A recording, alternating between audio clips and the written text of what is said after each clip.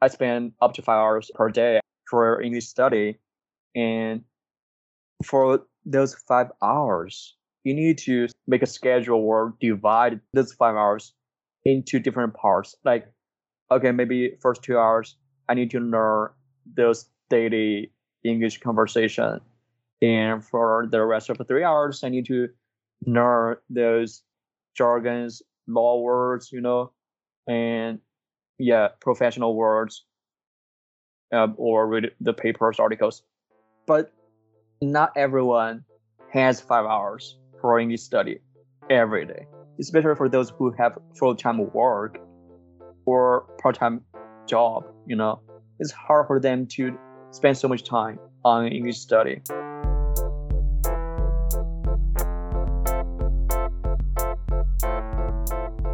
Welcome, Ollie. Thank you for being on the podcast today. Thanks for having me. Sure.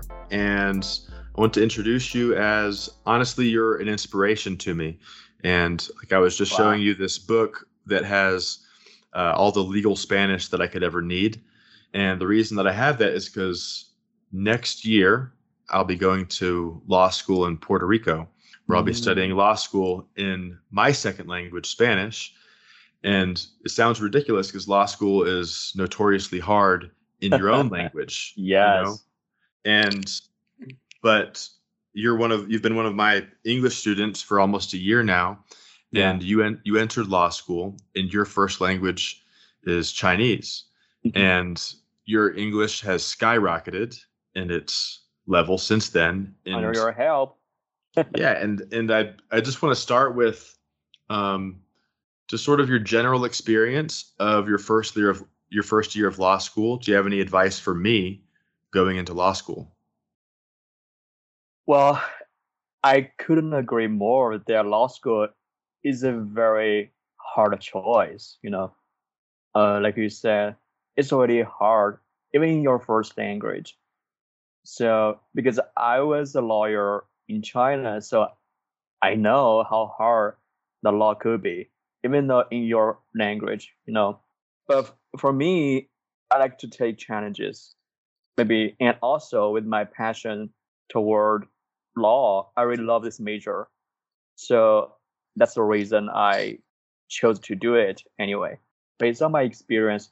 Because as you know, I've already got my master's degree of law from Northeastern University School of Law, which is the program is LLM program, which is designed for international students who already have their law degree from another country. So I would say, because that was my first year in the States, and it was really stressful and super overwhelming. I needed to finish all those tasks, reading assignments. But in the meantime, I need to improve my English. For one way is I need to learn or improve those daily words, daily conversation, and all those cultural things. On the other hand, I need to learn all those jargon, lingos, all those law words. Oh my God! Even now, when I think about it, I do have some respect for me back then. You have some respect for yourself, and you should. You honestly should respect yourself. I respect you a lot. And that story and your current level of English, like I said, you're reading very complex case law written by Supreme Court justices, and you're understanding it more than someone for whom English is their first language.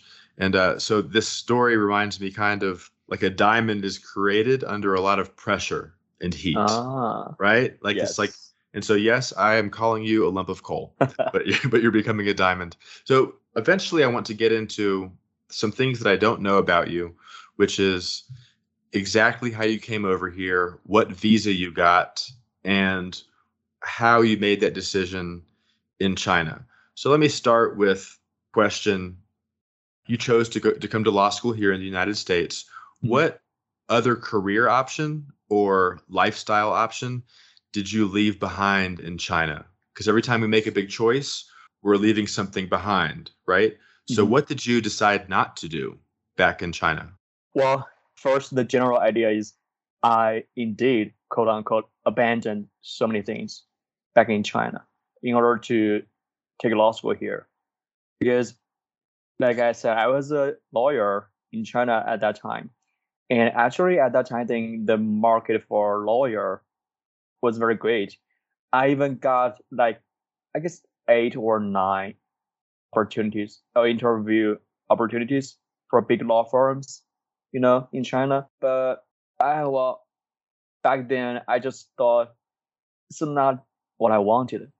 Like when I thought about, working on those cases or dealing with my clients, this stuff just cannot make me be interested in, or trigger me, trigger my passion or everything. I was like, okay, that's it. That's all I need to do in the rest of my life. You know, that kind of bored me and scared me at that time. So, and then I canceled and also asked some friends, even my parents, because I didn't have that much money to support my study here. So first I need to get the support of my parents because they should are persuaded they could be my sponsor, Hold on one sec. Let me zoom in here a little bit because I think you're about to start with the process about showing the United States government that you have the money to afford coming here, right? Which is Yeah, you a better big do. step. But like, tell me about the moment that you decided that you wanted to definitely come to law school in the United States, because that's a big step to tell your parents and ask for help. By the time you asking your parents for help, you've already made a decision inside of yourself. So, Yes. like, how did you know for sure that you were going this way and you weren't turning back?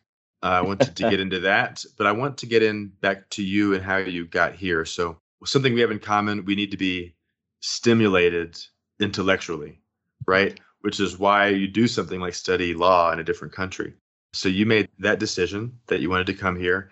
You talked to your parents. I don't know what it's like at all Mhm. to need to move to the United States to study. So just walk me through it. Like I don't know anything. How do you start that process? Wow. I mean, that was a huge decision for me. Even when I look back now, I think it was so big and a huge decision. Because, back then, really, I didn't even know many English words, because I didn't put many efforts into English study. I wasn't aware that one day I'm gonna study abroad, like in the States. So that's why I didn't learn English very well. And, my English was just like, wow, I was like little girl, little boy talking. And, but once I decided and I got my parents' support to study abroad in the States, then I took it serious and oh my God, you have no idea how much effort I've put in this, means not journey and adventure, I would say. Yeah, this very long term thing. But yeah, I am glad I made it. I make it, I would say. Yeah. So what visa did you apply for and how long did it take? Well, for those who want to study in the States, you need to apply for the called F1 student visa, F1 visa. Yeah, there are different types of visa, like for spouse, for worker, for students, for traveler, all those different types of visa. And if you want to study in the States, you need to apply for F1 visa, which is student visa. And what the permitting period of time for visa is different, is varies based on different country. In China, it's generally 5 years once you successfully applied for the F1 visa. You got 5 years permission staying in the States. Okay. And you have a 5-year window to stay in the States and study. And what are the requirements in order to maintain the visa? Well, first, you need to report or show that your intent or intention. What are you going to do in the US? Second, you need to show your I-20. Well, I-20 is a paper document that is issued by the school or the school that you're accepted. The school issued this paper document called I-20 to you, and this paper shows that this student he or she is a student of my school, and he has the school's permission or support that he's eligible or she's eligible to study here. And then you show this paper to I think it's ambassador, right? Or when you apply for your F1 visa, you need to see the ambassador. Right. So the ambassador is the person who is in charge of the embassy. So the ambassador is a very important position that you're appointed to, but the embassy is the place. So in this case, you could either say you have to get this done at the consulate or at the embassy. Yeah. It's very unlikely that you would meet the ambassador. Yeah. Well, yeah, thanks for your clarification. Yes. And you need to first show your I-20, and second, your financial document, which means you got much money or enough money to study here, because the States doesn't want you to live in the street, be homeless. And third, you need to also offer or provide as much as document you can to show that you don't have any criminal record. You don't have any disease. Minor disease is okay, but you don't have any serious you could be dying any minute. That kind of disease. Yeah. Terminal disease or contagious illness, of course. Right. Because, so you have to have medical documents, financial documents. Yes. Yeah, I think that's it. And also, you need to. There is a very short interview between you and the staff there, and he or she may ask you, okay, tell me about you a little bit. And if they say, okay, this is a student who is gonna study in the States, he knows that okay, maybe his English is not bad. He may just speak to you with English, and you need to respond English too, to show that your English is proficiency. Before you apply for this visa, your English needs to be good enough to have a conversation about your goals with the consular officer. Yeah, it's not mandatory, but it's kind of one of the reasons to convince or to persuade the staff there that you genuinely want to study there in the States. Think about it. If you're not very good at English, how could the worker or the officer believes that you really want to study there? Maybe you couldn't even live there because you don't have a very good speaking English, or English speaking. Yeah. So that's a big obstacle you overcame. Your family scrounged up the proof of financial solvency for you to come here. And I know your English has improved a lot since you've been here. How many years have you been here? It's turning to the fourth year, I think. The fourth year. Yeah, that's a long time to be immersed in English. So it's definitely improved a lot. And you said before you started looking to come study here, your only English education was the basic Chinese education system. Yeah. And I've spoken to other Chinese people who have only been educated with English in Chinese schools, and it's not a functional level of English in general. And that's not a criticism of the Chinese public school system, I know. because it's really the same in the United States. For when the public school tries to teach students Spanish or French, a small minority of American students come out of school being able to speak with any proficiency. So when you made the decision to start doing this, let's change gears and tell me about your English journey. Like, how did you prepare for this visa in China? And then how did you keep improving your English when you arrived here? Well, to be honest, I don't have much to say about the preparation of my visa application because first, I don't remember much about that. I was so worried about the result, whether I could get the permission or not. So yeah, but it's not that hard for the course of application. You just need to fill out all those papers, documents, and provide as much as document or yeah, you can to show you are in good faith, you are in good condition. So that's it. Yeah, not hard. But I do have much to say about the English study as an English learner, Oh my God, I say this word correctly. Yeah. I think there are two types of English students. Well, this is based on my own experience and standard.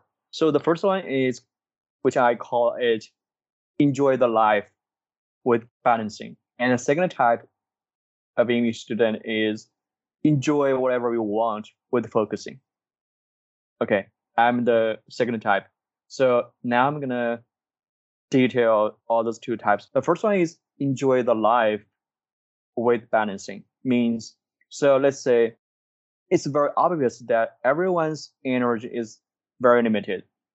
Well, and especially for those English learners, you just don't have that much time to like totally immerse yourself into English vibe or environment. Well, I think for me, I got like 5 hours, up to 5 hours per day. Is this back when you were in China? Yes. Oh wow, that's Yeah. that's a lot of time. Yes. Like I told you, my English at that time really sucks. Yeah. And I spend up to 5 hours per day for English study. And for those 5 hours, you need to make a schedule or divide those 5 hours into different parts. Like, okay, maybe first 2 hours, I need to learn those daily English conversation. And for the rest of the 3 hours, I need to learn those jargons, law words, and yeah, professional words, or read the papers, articles. But not everyone has 5 hours for English study every day, especially for those who have full-time work or part-time job. It's hard for them to spend so much time on English study.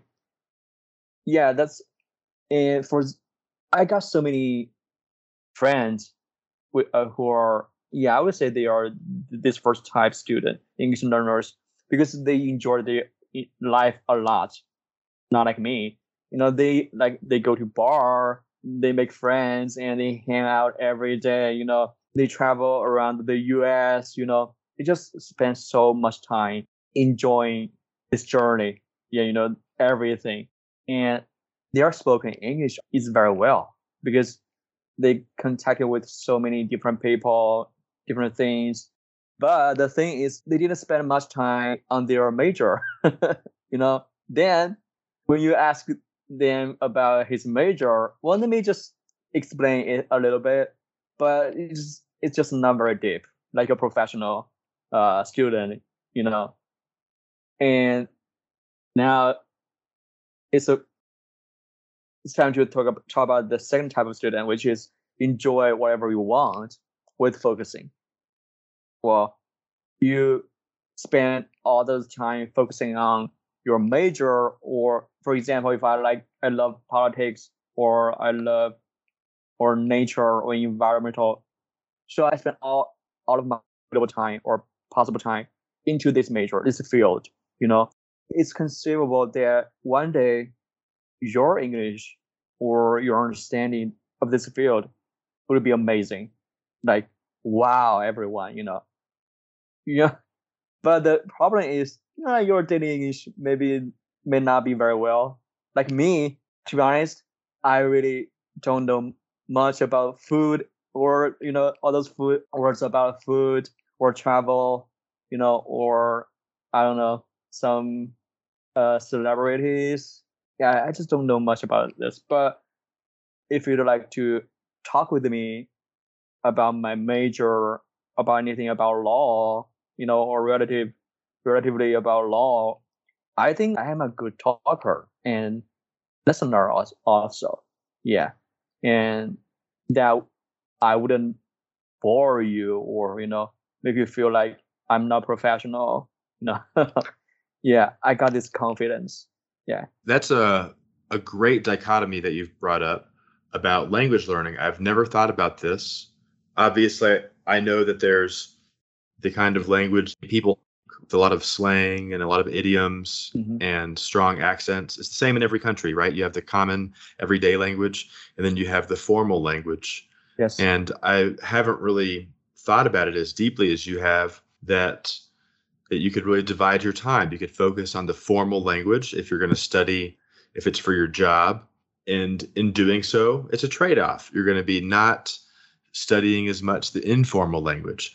It's really beautiful because you can decide sort of what you want out of this Yes. experience in a foreign place. You could always study the other one later, Yeah. right? But it's like, okay, am I going to the United States for a couple years to get a kind of easy major, get to know the culture, make friends, have this kind of American experience? Or am I going to be the best damn lawyer that I could be? Right? Yes. In which case I need to focus more of my time on technical language. So it sounds like you thought a lot about that, and you have focused a lot of your time on technical language. And that's something that I think is most impressive about you, is your vocabulary and your Mhm. grasp of words that even Americans don't use. Oh. But if I had any criticism of you, and I don't think you would mind me saying this, is that in some environments with some accents and some slang, you'd probably be totally lost, right? Tell me about it. Yeah, of Which is course. really normal for language. It's yeah, understanding colloquial accents is a huge challenge. Only exposure can get you there, I think. Yeah, for sure. Yeah. But yeah, I don't care. I mean, for me, I always tell myself that you don't have to understand every word. You don't have to understand every topic. It's okay to be embarrassed. Like when people talk with you about some new topic that you are not familiar with, it's okay. I mean, just don't force yourself like to understand everything. I mean, this is not your first language. Come on, right? And it's already enough that you can talk about one specific field in a very deep level. You know, that's already enough, right?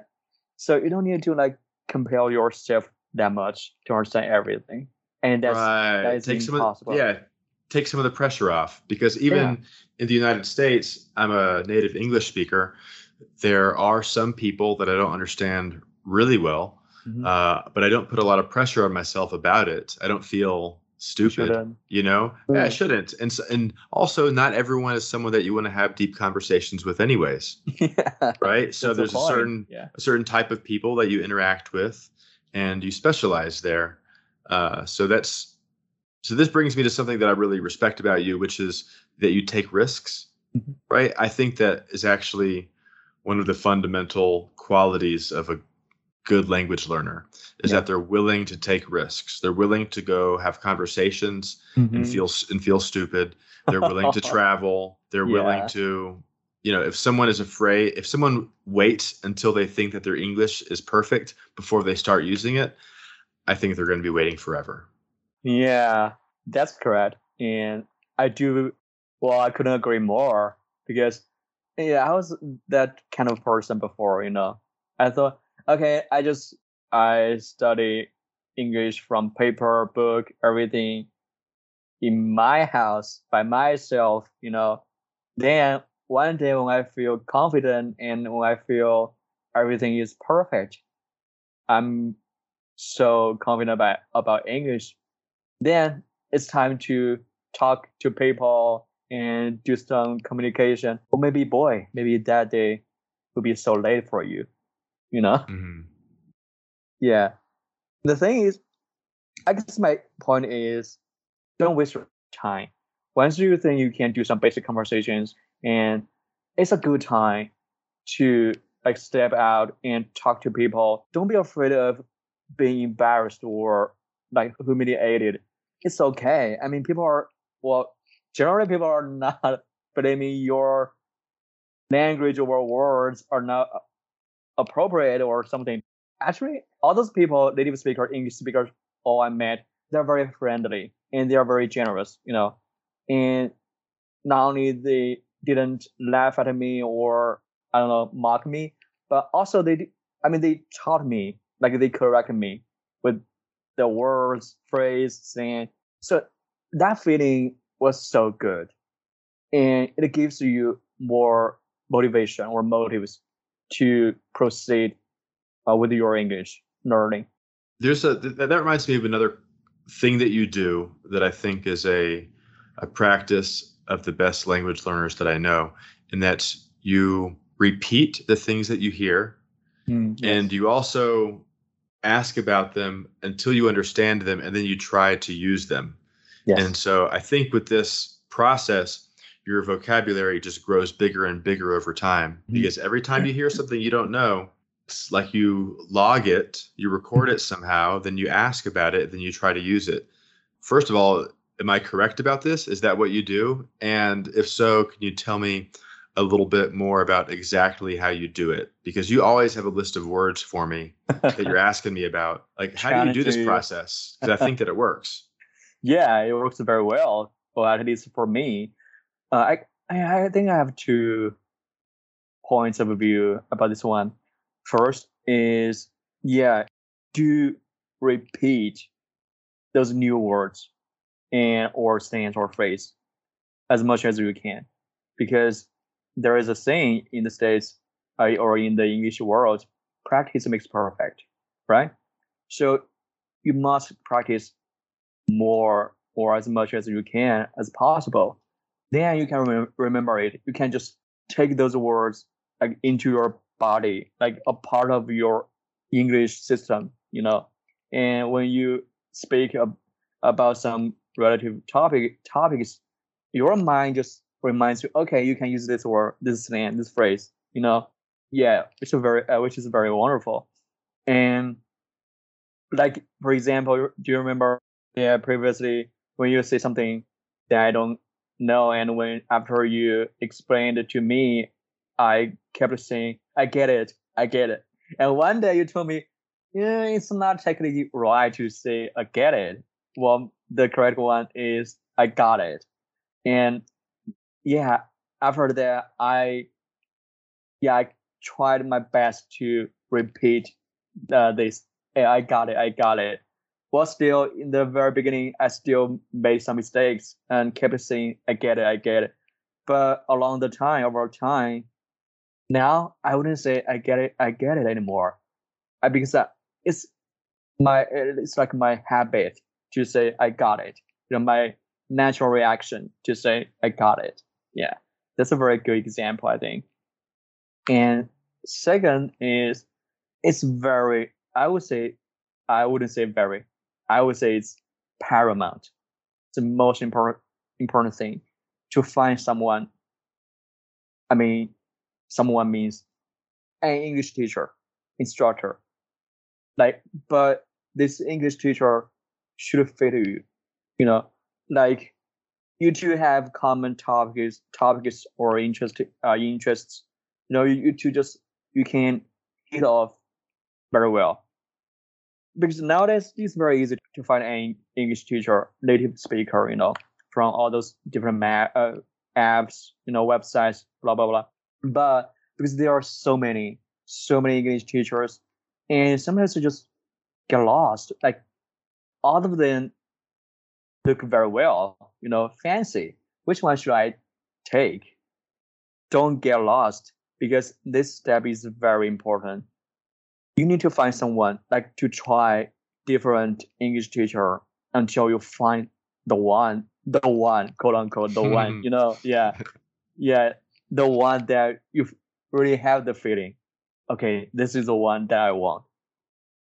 Because I've tried before I found you, I tried many English teachers on a certain app, and some of them, when I ask them a word or some phrases, first they may not know it, and second, they may just tell you, don't bother, never mind, we don't use that word anymore. You don't need to waste time on that word. Come on. I mean, even though you guys don't use that word, but at least I've met that word. I need to understand the meaning. Even though it's okay that you don't understand, you don't know that word, know the meaning, but at least you look it up or help me figure out the correct meaning, right? Do something. You can't just say, okay, don't waste your time, something like this. This is very irresponsible, you know? And there are so many of those English teachers, they are doing this way, I would say. Well, I'm not saying this out of, some bad thoughts or something, but it's just, I think for a English for an English learner, it's very super important to find someone. Yeah, find an English teacher that is suitable for you. And It sounds like sorry. you hold yourself to a high standard, Yeah. right? And you want your teacher to hold you to a high standard.